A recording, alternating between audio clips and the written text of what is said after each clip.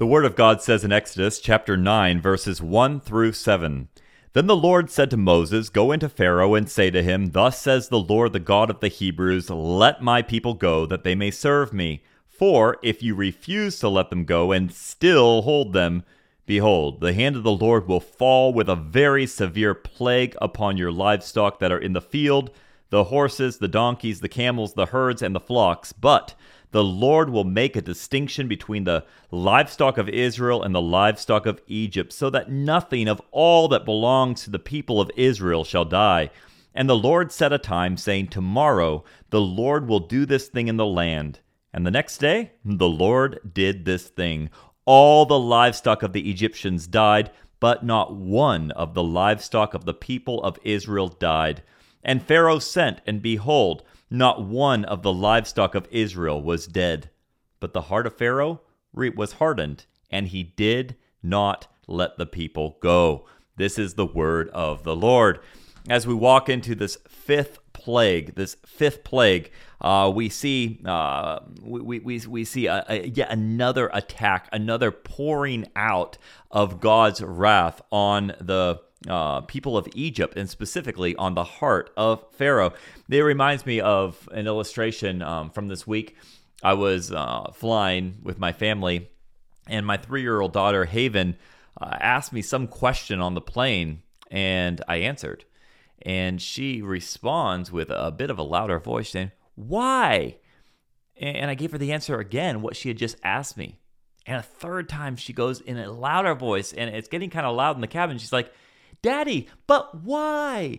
And I realized that she couldn't hear me at all. I keep answering her question. I kept giving her the answer that she wanted, but she had her pink headphones on, and therefore she wasn't listening to me. She was just asking the question, but not hearing the answer. Why? Because she was streaming some other form of audio at that very moment. And it really made me think about this picture in my mind, another angle of Pharaoh's heart. You see, God's patiently dealing with him. God's communicating the answer to him. God's giving him what he needs to know, but Pharaoh is drowning it out with other sounds, with other opinions, with other ideas, and ultimately with his own pride. And so keep that in mind as we now look into this fifth plague and see what the Lord is doing. And we're going to notice 3 attributes of the Lord. We're going to see the hand of the Lord in verses 1 through 3. We'll see the heart of the Lord in verses 4 and 5. And finally, we'll see the holiness of the Lord in verses 6 and 7. So let's walk through this, and we'll go from there. The reason for this entire discussion really is embedded in verse 2. We see these key words, if and still. If you refuse to let them go and still hold them. This is God desiring to show mercy. In other words, he's giving another ultimatum to Pharaoh, saying, if you still refuse. But then we have this phrase, the hand of the Lord. Verse 3, behold, the hand of the Lord will fall with a very severe plague. And then we'll see how that falls. This is the first time in Scripture the hand of the Lord is mentioned. First time this phrase is used. We saw the finger of the Lord back in Exodus chapter 8, verse 19, but now we see the hand of the Lord in chapter 9, verse 3. See, a finger can be used to point things out. It can be used, like we mentioned before, for a parent to identify or for a direction to be indicated. But when a hand is used, it's really speaking not of a direction as much as of power. It's not of necessarily just precision, but power. I'm not saying there isn't precision in the power of God. There certainly is, and we see the precision even in this account, because his precision where not one of the livestock among the children of Israel is going to die. That's precise power. But the point being is when a hand is used, there tends to be more that metaphor of strength that is behind it. I do marvel to consider that later on in Psalm 75, verse 8, and in Isaiah 51:17, the hand of the Lord is spoken of again, but this time in the hand of the Lord there is wrath. There's the cup of wrath that the wicked are to drink to the dregs. And of course, I am in that classification, or I should say I was, as far as positionally, in that classification of the wicked. But what do we see? In that hand of the Lord, there was the cup of wrath. Here, the hand of the Lord is pouring out wrath on the children of Egypt, if I can say it like that, but more so on Pharaoh, on his throne. And yet, understand this, that the very hand of the Lord that holds that cup of wrath is the very one that sent his son to this world, and his hands didn't hold the cup of wrath, but held the nails in his hands. And why is that so significant? Oh, it's significant because what does Titus chapter 3, verse 5 say? He saved us not because of works done by us in righteousness. In other words, I was the wicked, but according to his own mercy, by the washing of regeneration and renewal of the Holy Spirit. Now, the amazing thing about him saving us, he saves the children of Israel. But you know the very next time that this phrase is going to be used? This is interesting. It's used in chapter 16, verse 3, when the children of Israel say, "Would that we had died by the hand of the Lord in the land of Egypt, when we sat by the meat pots and ate bread to the full, for you have brought us out into this wilderness to kill this whole assembly with hunger." Can you imagine? The very next time the hand of the Lord is mentioned, it's in a complaining spirit saying, we wish the hand of the Lord was against us. My friends, do not ever wish for that. For in the hand of the Lord, there is this cup of wrath. But that cup of wrath was given to his son, Jesus Christ. In the Garden of Gethsemane, Jesus Christ never said, "Lord, if it be your will, Father, if it be your will, let this cup pass, or let this cross pass from me." He only said, "Let this cup pass from me." Yes, the cross was terrible, but many have died the death of a cross. But only one drank the cup of God's wrath down to the dregs, and that was Jesus Christ. And he did it on your behalf and on mine, on behalf of the wicked. And why? So that we can forever enjoy his mercy, the hand of the Lord. But here we see the hand of the Lord is about to be poured out, or is about to be unleashed, I should say, in its strength. And so there's a few different things we want to note about the hand of the Lord. First, the torment. What is the torment that's going to be inflicted? Well, what was this plague about? The phrase used here, Deber Kaved Meod, that's the actual phrase, but it's this heavy heart the heavy heart of Pharaoh is gonna get a heavy hand, because there's some nuances when it comes to this plague. But I want you to understand it's giving a couple adjectives to describe a word that we're not sure exactly what it is. I'll explain. The ESV NASB translates that phrase as a very severe plague. The NLT says a deadly plague. The NIV says a terrible plague. The NKJV says a very severe pestilence. The KJV says a very grievous murrain. Murrain. It's not meringue. It's murrain. Murrain was an epidemic pestilence. And our English word murrain actually comes from the French word mourir, which is to die. From the Greek word moreno. It just keeps going, right? To grow lean, to waste away. So think about it. It's this wasting away. George Bush, commentator, not a former president, George Bush noted, it is with us applied to a particular contagious disease among cattle, the symptoms of which are a hanging down and a swelling of the head, abundance of gum in the eyes, rattling in the throat, difficulty of breathing, palpitation of the heart, staggering, a hot breath, a shining tongue, all which symptoms prove that a general inflammation has taken place. I don't know. I'm giving you these things to, again, paint imagery that is out there when it's trying to describe the word being used. But what I want us to understand is this is from God, and it's intense. The hand of the Lord is administering it, and it is a pestilence that is going to kill the livestock of the Egyptians. With that being said, the hand of God is also clearly evidenced in the sense that this is not a random thing happening because of the other plagues. It's not just something natural. It's not a natural occurrence. Again, like we've seen, many scholars want to say this happened because this happened, and this happened because this happened. So, all these animals are going to die because of bacteria feeding on dead frogs and fish, which spread an infestation of biting flies, and this would lead to the death of animals. Anyway, whatever the point is, that's not what we see here. The hand of God evidenced has a few different ways we could look at it. It's evidenced by the day. It took place on the appointed day. In other words, the Lord says very specifically, tomorrow. Tomorrow this is going to happen. Verse 5. Tomorrow the Lord will do this thing. It's also evidenced by the devastation. All the cattle in the fields of Egypt died. The degree of devastation, that which Egypt had never seen. But not just by the day and the devastation, but also by the distinction. And you knew that one was coming. Distinction. None of the livestock of the children of Israel died. So we see this is the torment being poured out on Egypt. But we also see the target. What's the target? Well, verse 3. Behold, the hand of the Lord will fall with a very severe plague upon your livestock that are in the field, the horses, the donkeys, the camels, the herds, and the flocks. So what was God targeting? I mean, I just read it, but what does that mean? A bunch of animals? No, it's far more than a bunch of animals that God is targeting.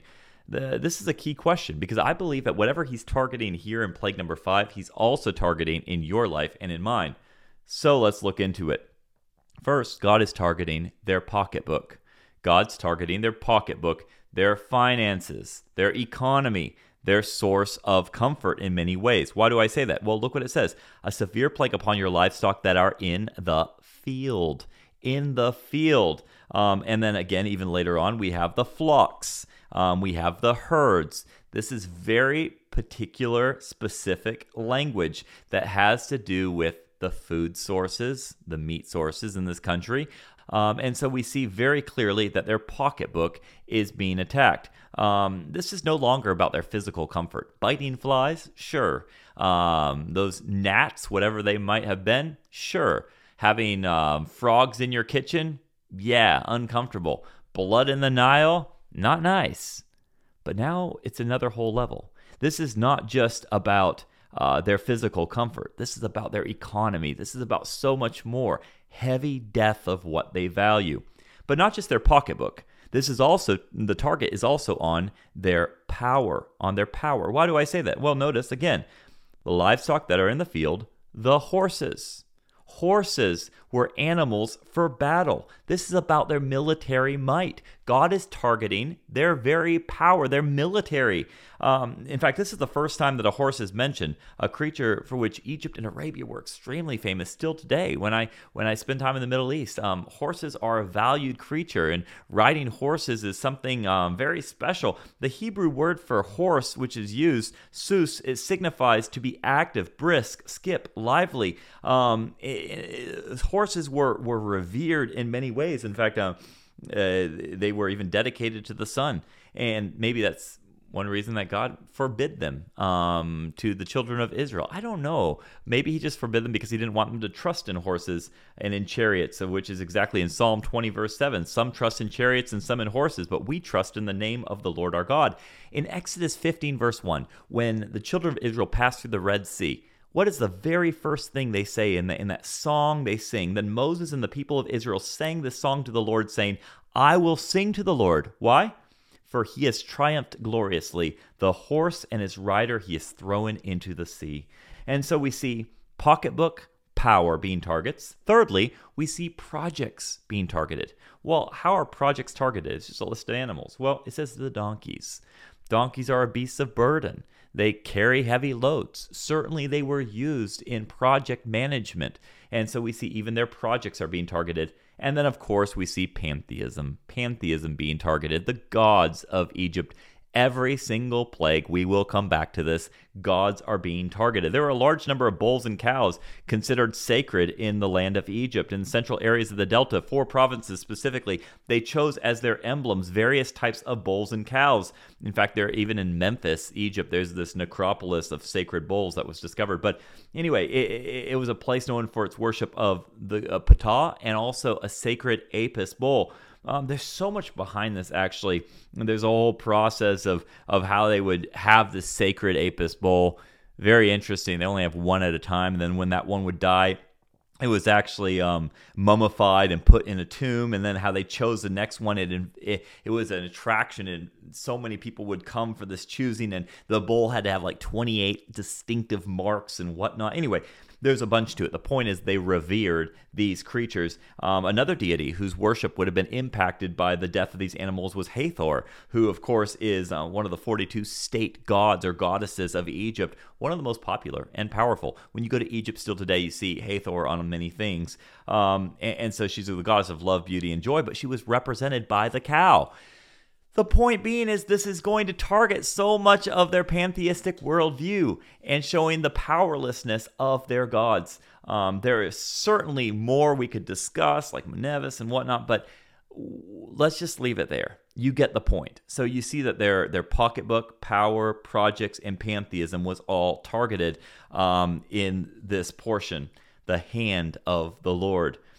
But then there was one more thing, not just the torment and the target, but there was also the timing. And what was the timing? Well, the timing was tomorrow, a very specific timing that their peace would be grabbed away from them.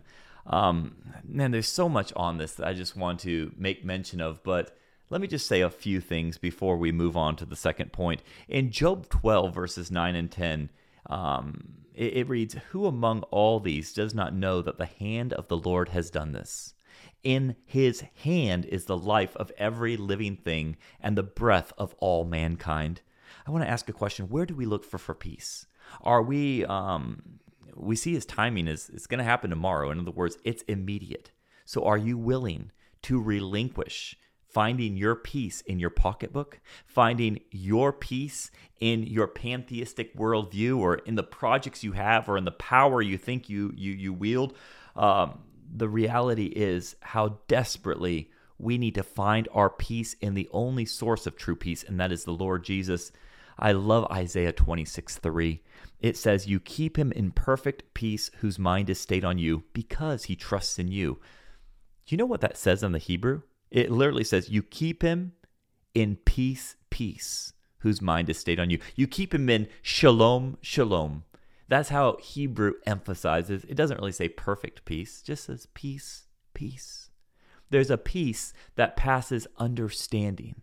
And that peace is only found in Jesus Christ, not in an abundant pocketbook, not in a powerful military, not for sure in your projects, and certainly not in the gods of this world, but only in the Lord Jesus. And so this brings up the second point, not just the hand of the Lord, but the heart of the Lord. The heart of the Lord. Notice again in verse 4, it says that the Lord will make a distinction between the livestock of Israel and the livestock of Egypt, so that nothing of all that belongs to the people of Israel shall die. This is the second of 7 uses of this word, pala, which means to set apart, to make a distinction. But the word can also mean, are you ready? Wonderful. Or wondrously. This very word, pala, it means to be distinct, separate, set apart, different, to be selected, to be distinguished, to mark something as different from something else and to deal differently with it. So where else is it used in Scripture? Well, I'll give you a couple examples. Psalm 17, verse 7. "Wondrously show your steadfast love, O Savior, of those who seek refuge from their adversaries at your right hand." Speaking of the hand of the Lord, but where is that word? Wondrously. That's the word, to make a distinction. Make a distinction in showing your steadfast love, O Savior. Another example of it is a verse many of you are very familiar with, Psalm 139, verse 14. "I praise you, for I am fearfully and wonderfully made. Wonderful are your works, my soul knows it very well." That's our word again. Distinction. Wonderfully made. Wonderfully. You're distinctly made. You're set apart. There is an intention of holiness. That's our word, pala. So when we see him say tomorrow, this timing that I didn't talk about yet, but I just mentioned there's a timing of it. Tomorrow, well, how can we miss the patience of God? It's so evident. Why does God say tomorrow? There's a very interesting study, I think, that is useful to do. I'm going to briefly give you some nuggets of my own study on it, but I encourage you go and look into it further and you'll be deeply blessed. But this word tomorrow appears, let's say this is the third time we've seen it. It was previously mentioned in Exodus chapter 8, verse 10, and again in Exodus chapter 8, verse 29. The first time it's associated with Pharaoh, or I should say it's associated with Pharaoh, but in each case, he misuses his tomorrow, his opportunity to repent. So look at him. In 8:10, Pharaoh says tomorrow. Why does he say tomorrow? That's the plague of the frogs. He says it in the light of procrastination. Maybe you remember that. If not, please go back and listen to plague number 2, that episode, and you'll see very clearly he says tomorrow as a form of procrastination. In 8:29, it's not Pharaoh saying it, it's Moses saying it. He says tomorrow. But why does he say tomorrow? Well, go to chapter 8, verse 29. Look at it. He says it as a prayer. Then Moses said, "Behold, I am going out from you. I will plead with the Lord that the swarms of flies may depart from Pharaoh, from his servants, and from his people tomorrow." Moses is praying for Pharaoh. It's still in relation to Pharaoh, but he's praying for him. So first we have procrastination, Pharaoh, prayer, Moses, but now the Lord is going to say it in chapter 9, verse 5. The Lord says, tomorrow. Specifically, he says, tomorrow the Lord will do this thing in the land. Well, what is it showing? Not procrastination. It's not a prayer, but it's patience. It's the patience of God. Why does God say tomorrow? Well, I believe he says tomorrow because he says today is the day of repentance. Today is the day of turning. Pharaoh, I'm giving you another opportunity to turn, to step off the throne of your life, to relinquish the reins of control. And let me tell you, God's been showing patience to you and to me too. He's been showing patience to this world. But remember this, 2 Peter 3:9 says, "The Lord is not slow to fulfill his promises, some count slowness, but is patient toward you, not wishing that any should perish, but that all should reach repentance." And remember verse 2, "For if you refuse to let them go and still hold them," verse 2 of that is Exodus chapter 9, "if you refuse, still hold them." The patience of God. Now, if you went over to Psalm 90, you would see that in the Lord's eyes, 1,000 years is like a day, and a day like 1,000 years, which means when the Lord says, "Hey, just a second," that's 4 days, which is a fun correlation, by the way, to John chapter 11. But the point being is that the Lord gives another opportunity to turn. I believe right now, as you're listening to this podcast, the Lord's giving you another opportunity to turn. I'm not saying you're not a believer. You may have believed on the Lord Jesus Christ and you're saved. You don't need to be saved again. Once you're the Lord's, you're forever the Lord's. But perhaps you need to turn from sin in your life, turn from disobedience, turn from compromise. I don't know what it is, but the Holy Spirit will show you that. Because remember, there are consequences for disobedience to the word of the Lord. And so we see the hand of the Lord, but then we see the heart of the Lord. And the heart of the Lord is a patient heart, desiring for men to be saved. But the third thing we see is the holiness of the Lord. The holiness of the Lord. And what is the holiness of the Lord? Well, we know he sets this distinction, but look at verse 6. "The next day, the Lord did this thing.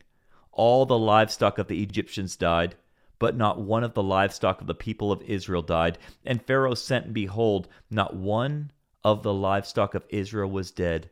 But the heart of Pharaoh was hardened, and he did not let the people go."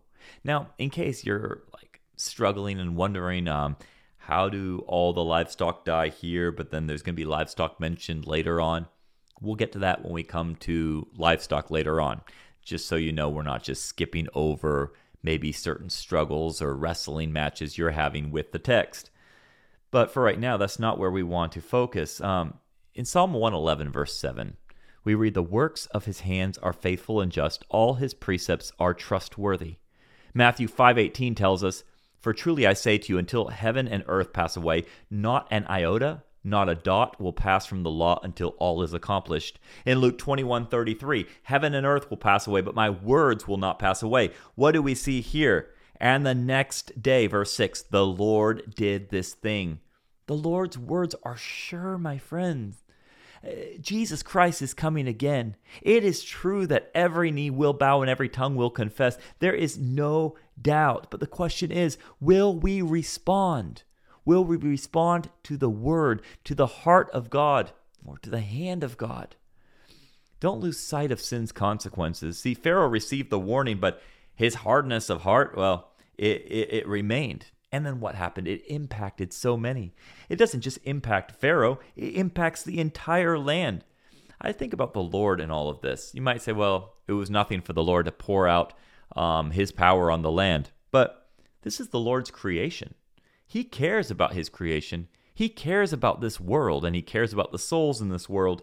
Psalm 50 verses 10 and 11 say, "For every beast of the forest is mine, the cattle on 1,000 hills. I know all the birds of the hills, and all that moves in the field is mine." Joel 1:18 is potent. It says, "How the beasts groan, the herds of cattle are perplexed because there's no pasture for them. Even the flocks of sheep suffer."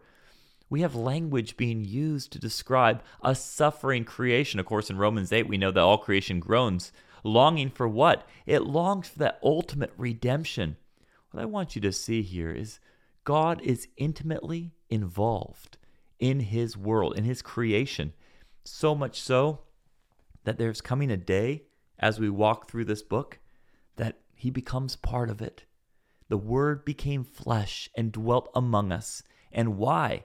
He dwelt among us so ultimately we could forever dwell with him. He came to redeem us, to come between us and the curse, between us and the plague. When you get to the book of Revelation, you're going to see mirrored very closely to the plagues of Egypt, these types of plagues poured out on the world as those bowls are poured out in wrath.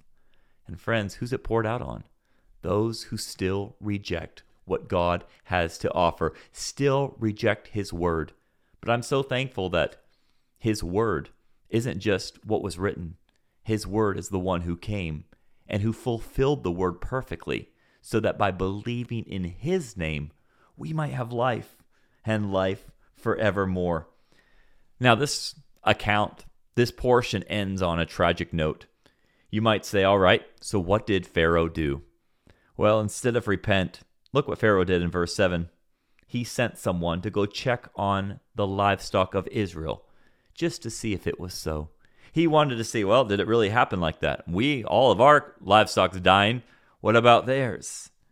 And he goes, he sees, and then he rationalizes. I don't know what he rationalized. Maybe he thought, they just have a better land, or maybe their veterinarians are better than ours, or maybe it was just a very geographic thing, which it was, but it was because God poured it out on them. No doubt Pharaoh was convicted in some way. After all, he wanted to see if what God had said had really happened, but he ignores conviction. So I want to close by asking you, how often do you ignore conviction? How often do you ignore conviction and choose disobedience or choose not to obey?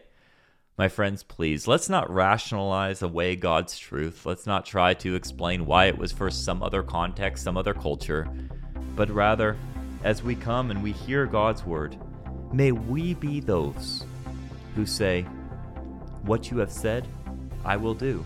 I will not lean on my own understanding, but in all my ways acknowledge you.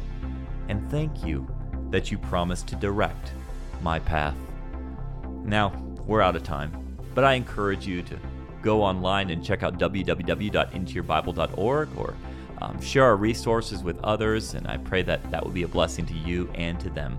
But remember, this has been Into Your Bible, and this is a place where we seek a generation who loves the Word of God and the God of the Word.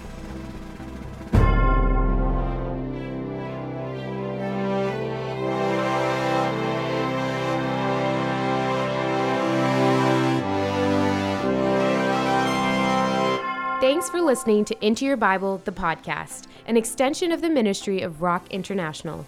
This is a place where we dive into the Holy Bible, seeking a generation who loves the Word of God and the God of the Word. Wherever you listen, subscribe to not miss an episode, and if you want to take things a step further, leave a review so others can find it too. For free resources, show notes, and more, check out our website at www.intoyourbible.org. Until next time, keep diving in.